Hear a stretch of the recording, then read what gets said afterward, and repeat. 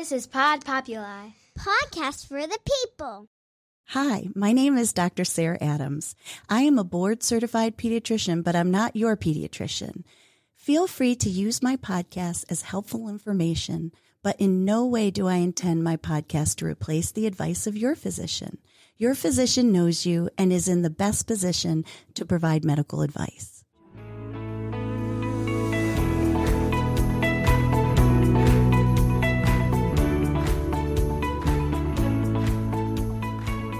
Hello, and welcome to Growing Up with Dr. Sarah. A new study found that 1 in 3 parents may be unnecessarily giving children fever-reducing medication. The study that was released by CNN said that they're basically giving these medications, these fever-reducing medications, and they may not necessarily be needed, as I mentioned.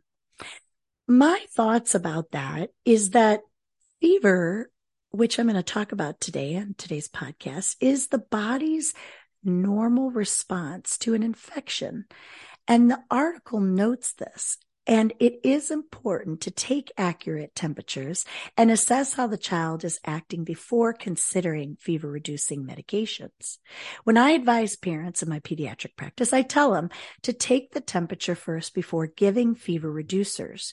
If they choose to give their child the medications, then assess the child's response, such as the reduction of fever. Did they see improvement in their comfort, in their symptoms, for example? Did they give the fever reducers and the child is still laying around? Or did they give it and once it kicked in, the kid was now eating better and drinking better and was more playful, at least while their temperature was down? According to the article, some parents will continue to give the fever reducers as a prevention. And I do agree with the article that this is not always the best, as you can mask the fever. You don't know, is it really going to return? And also it will also mask how we evaluate the symptoms. Okay. So in other words, we need to get to the root cause of this fever. Why is the body producing this higher temperature? And it's harder and harder to uncover what's causing the fever if you cover up the fever. Giving the fever reducer a second time or more may not be necessary and can actually interfere with evaluating what's going on with the child. Now, I'm not saying that you shouldn't give a second or third dose if appropriate, but kind of do your own little parental assessment. How long did it take before the fever came back? How did they act once they got the medication? How are they acting now? What's the current temperature, for example? Now, when I say you shouldn't give the medications around the clock, if you are advised by your doctor or pediatrician to do that, that's a whole different story. Or, for example, if your child is prone to febrile seizures, which are seizures that are caused by a high fever, then yes, preventing a fever in that situation would be necessary. Or if the initial temperature and presentation is something that is significant enough that we don't want that fever to come back. So what we're talking about in this study is basically just, not those extreme conversations. We're talking about just, okay, they have a fever. We want to get rid of this fever. Of course, we want our kids to not be more comfortable, correct? But then at the same time, though, let's keep giving it, and the fever might never return. Sometimes it's just a one-time thing, or maybe it's just for the day. And how long do we keep giving it if we don't know if they still have the fever? So before we continue this discussion, though, I want to talk about what is a fever. You've no doubt have heard people say, oh, they have a low-grade fever. And I just ask, what does that mean to you? Because it could mean that they actually do have a fever, but it's the lower end of what we consider a fever. Or maybe it's like a number that's higher than their normal temperature. So they're warmer, but it's not yet a fever. So For example, if a child has a temperature of 100.4 or higher, that is considered a fever, and it's reasonable to give fever reducing medications. It's very important to give the appropriate dose, the appropriate type of fever reducing medication based on age and weight, as well as giving it during the appropriate intervals between doses, for example. So why is it important to really identify what is a low-grade fever and what's not? I actually try and stay away from the term low-grade fever and talk to parents that their baby or their child is a little bit warmer than usual, but not actually a fever. And what I'm talking about is anything that is under 100.4. Otherwise, they have a fever. That's where we draw the line. Our temperatures fluctuate throughout the day for various reasons, whether we're children or adults. But babies and children run different temperatures depending on their age, and their bodies are warmer than our bodies are, for example. So a 99 temperature in a younger child may not be that big of a deal because they're little and they need to stay warm. But a 99 in an older child or an adult, although does not meet the definition for fever, they can still feel pretty lousy, right? So what I'm trying to say is that if you are saying low-grade fever, in my mind, you're really talking about a temperature over 100.4 or higher, but is in that low temp area. If it's under 100.4, it's not a fever at all. But it is important to let your doctor know or to follow your child's temperature, because I don't care what the temperature is. You want to make sure that you're looking at your child and not just treating the number that's on the thermometer, right? We look at the child. They could have 102 fever and be running around and happy and drinking and eating. Now, I'm not saying you shouldn't get the temperature down, but okay, they're doing okay. They're fighting something. But a child could have 100-degree temperature. Maybe it doesn't reach a fever, but they're not eating, they're not drinking, and they're just laying around. So you want to not only look at the temperature and the trend for the temperature, but you also want to look at the child. And it seems like that would just be, you would do that naturally, but we get caught up in things that we use for measurement, and measurement is important, but again, we've got to look at the child too. So what could we use as a fever reducer other than medications? And I get that question a lot. And it's important to know that whether you give meds or not, you want to encourage fluids and hydration, because it'll help so much. When a child has a temperature, what happens is they lose fluid through what we call insensible losses. So whether they're shivering or sweating, or you can't even tell, but they can get dehydrated from just having a fever. And what's interesting is that if you replace the fluids, we can also help treat the fever. Sometimes just by giving fluids and hydrating them, it actually can help bring the temperature down. Now, you want to talk to your doctor about what to actually give your child or baby and how much, because it really depends on their symptoms that might be present. For example, if they're not vomiting and they're drinking well, you can still do breast milk, formula, things like that. Of course, if they're throwing up, it's much harder to keep down things that are, like that, a milk base, for example, and a clear liquid might be important. But based on the age of your child, you really want to know exactly what you should be giving your child to hydrate them and how much. A cool wash rag on the forehead or the back of the neck can help too. And you've probably heard before about putting them in like a cold bath. I do not recommend that at all. You could do like a warm bath, a lukewarm bath, but you don't want to chill them to the point where they start to shiver, because guess what? If they get the chills and they shiver, their body's temperature is going to go up because the body is trying to fight something. So you can you can help keep them cooler, but don't chill them, because that's really, really important. So I've really gotten away from, telling people about the bath. Now, sometimes just taking a nice bath that's lukewarm feels good, and it helps with symptoms and comfort. So, again, depending on the age, doing that appropriately. But if they get cold and they get the chills, they will shiver, and this will increase their temperature. What's the most accurate way to take a temperature? Well, I got to tell you, that's a very, very good question. And it really depends on the baby's age. So if you take a rectal temperature in anybody, basically what you're getting is the true accurate measurement of the baby's core temperature. But not everybody wants to do that, right? So you can also take a temperature under the arm, or what we call an axillary temperature. You could also do it, if you do it like temporal, where, especially for older kids, you can put it in their mouth, an oral thermometer, a temporal thermometer. But you want, these other ways can be about 0.5 to 1 degree colder. And so for example, if you do it under the arm, I usually recommend adding a degree.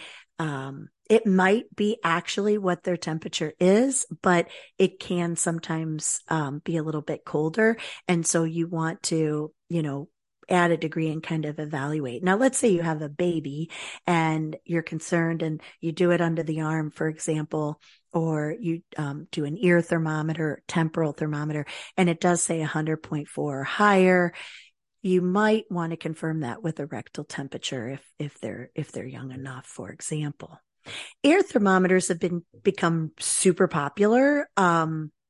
It's awesome. You're not going to really get a toddler to open their mouth and keep it under their tongue for the amount of time that you need it. Although digital thermometers are way faster than the old mercury thermometers. You're certainly not going to get a toddler to put it in his little bottom. And even under the arm can be extremely challenging. And so that's when they came up with the temporal or the ear thermometers.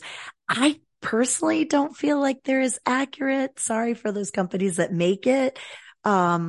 If I were going to buy one now, for example, I would get a temporal. I think those tend to be more accurate, but having a couple different sources to check the temperature is not a bad thing, because then you can, compare it.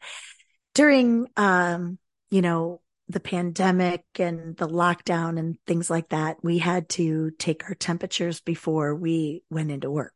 Okay.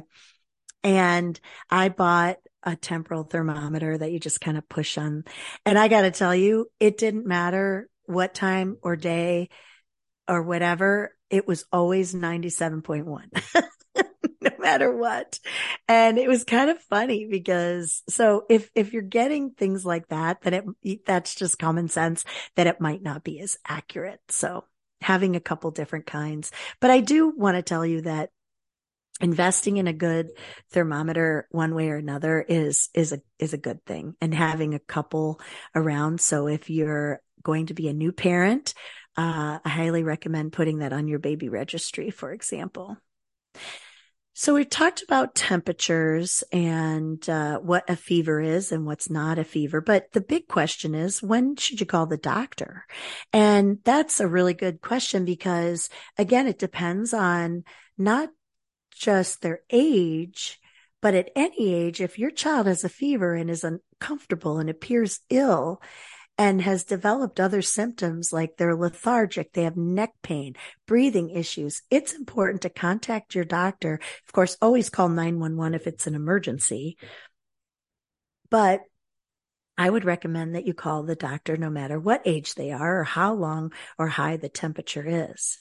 If your baby is under 3 months of age and has a temperature of 100.4 or higher, you need to contact your doctor. Babies under 3 months of age still have a lot of mom's immunity circulating in their bloodstream. So it's very important that if they have a fever, they could be fighting something serious. And so at least contact your doctor so that you can discuss it and figure out what to do. because in some cases it can be extremely serious in a baby that young. And we don't, in time, they can get sick very quickly. So it's important that if at any point they have 100.4 or higher, that you contact your doctor. But as I mentioned, at any age, if they have a fever and they appear very ill and have the symptoms that I mentioned, you should too.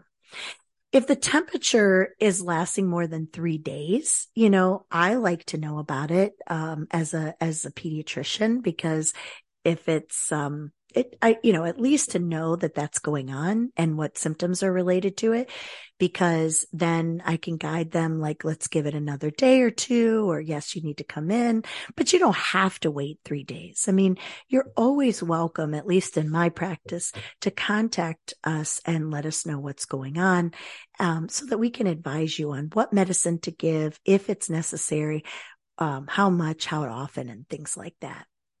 Now, a temperature of 100.5 is considered a medical emergency, and the child should be seen right away.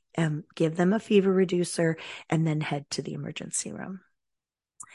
So what else should we know about meds and fevers with kids, etc.? And I think I'd like to reiterate the fact that it is important to keep in mind not just the child's temperature, but how they're acting. Are they completely fine? Are they hydrated? Are they active? Or do they look ill? And so again, look at the child and not just the number when you're considering how to help and when to call the doctor. There are 2 typical types of medications that we recommend. There's acetaminophen, which can be given to babies and children 3 months and older, and it can be given to kids under 3 months. However, as I mentioned, before you choose to give it, I would contact your doctor's office, because if you feel that the child is just irritable and needs it, or maybe had a shot or something, unless advised otherwise, you always want to call before you give it to a baby under 3 months of age, because not even if they don't have a fever, the way that they appear or acting could be important too. Ibuprofen can be given to babies and children that are 6 months and older. So you cannot give any form of ibuprofen until they're 6 months. Okay. This is very, very important. Now, these 2 medications, even though they do the exact same things, right? They reduce fever, they help with pain and discomfort, etc. They are different. And so you no doubt have heard of someone advising a parent to give alternate acetaminophen and ibuprofen. I don't recommend doing this unless it is recommended by your doctor. But the idea is that, let's say you give your baby acetaminophen, right? And acetaminophen you can give every 4 to 6 hours. But let's say after 3 hours, they spike the temperature again and they're extremely uncomfortable. Well, you can give ibuprofen if advised in this case, and they're over 6 months, for example, because what happens is it's not the same medicine, even though they do the same thing. So it really doesn't matter when you gave the acetaminophen, when you can give the ibuprofen. Now, ibuprofen can be given every 6 to 8 hours. So it could be the same. Maybe you gave ibuprofen and it's been 4 hours and you think that the child needs something again. Then in this case, you can give acetaminophen. It's super confusing, I know. And I hope that I've explained it in a way that is helpful to you. But I want to reiterate that you really want to make sure that you talk to the doctor or the nurse in your doctor's office, or whoever is able to give you that advice from their office, so that you know exactly how to do it and how much. Because it's also, these dosages of these medications are based on their age and their weight. And so it is extremely important that you do this. Now, we talked about babies and what happens if their temperature is high or slightly high. But what about if it's low? Well, per the AP, the American Academy of Pediatrics, a rectal temperature below 95 degrees Fahrenheit or 36 degrees Celsius, your baby has hypothermia or low body temperature, and this can be dangerous. You should warm the baby right away and seek medical assistance right away, especially if the low temperature is unknown or causing the baby discomfort and symptoms. A normal temperature in a baby, we're talking about babies now, is anywhere typically between 96.8 and 100.3. with the average being around 98.6 degrees Fahrenheit. So, as I mentioned, if your baby's temp is 100.4 or higher, then it's considered a fever. And if they're under 3 months of age with a low temperature or hypothermia, or a high temperature, 100.4 or higher, it's considered an emergency and you need to seek medical care or call right away. And if advised, then by your physician, then you can give the baby a fever reducer and encourage fluids, as well as attend to their comfort and symptoms. So what are some things that can contribute to a slight change in a baby's temperature? Like, for example, it could be too much clothes or the environment being too hot or illness, as I mentioned. Babies have greater surface area per body weight compared to older children and adults. And their bodies, especially in newborns, are still learning to regulate their own temperature. So they lose heat faster and can lose the heat faster and get cold. That's why we always put hats on babies, because the head is where they lose the most heat, for example. But they can also overheat easily because, we get very anxious about our child making sure that they're warm, so we can overheat them. So I always tell parents, if you're cold, your baby is cold. If you're warm, they're likely warm, but what you want to do is dress them with one more layer than you usually. So, when you're setting the temperature, for example, in the household, I usually give them a range between 68 and 72, because in one household, 68 could still feel really warm, but in another household, 68 can feel really cold. So, of course you could take your baby's temperature, but also go by how you feel, and then make sure you dress your child appropriately, because like I mentioned, in most cases, you dress them with one more layer than you do. When it comes to babies, whether they're 0 to 2, 3 to 6 months, 6 to 9 months, up to 12 months, like I mentioned about how important it is. If they're under 3, you want to call your doctor, right? As I mentioned, if they're 3 months and older, attend to their comfort and symptoms and make sure they're getting plenty of hydration, best breast milk or water, or contact your physician for advice on other ways to hydrate, okay, depending on their need. And if they're 6 months and older, you can give them ibuprofen or acetaminophen. But I want to tell you that it is extremely important to never give your baby aspirin. No aspirin at all. Okay. Not even give it to your child or your teenager or anything. It should be either acetaminophen or ibuprofen in whatever form that you buy. And generic is perfectly fine. I know that, we did go through a time period when it was difficult to find those fever reducers. I do believe that it is better in most areas, but, don't be afraid to contact your physician, because they may know where and who has the supply that is needed. So I hope this was helpful for you, kind of like a nice little summary that, as I mentioned, was kind of sparked by this study. And I hope that it helps you in knowing how to take your baby's temperature, what different medicines you can give and why, how often, etc. And because fever sometimes can be our friend. Like I mentioned, it is helping us fight something.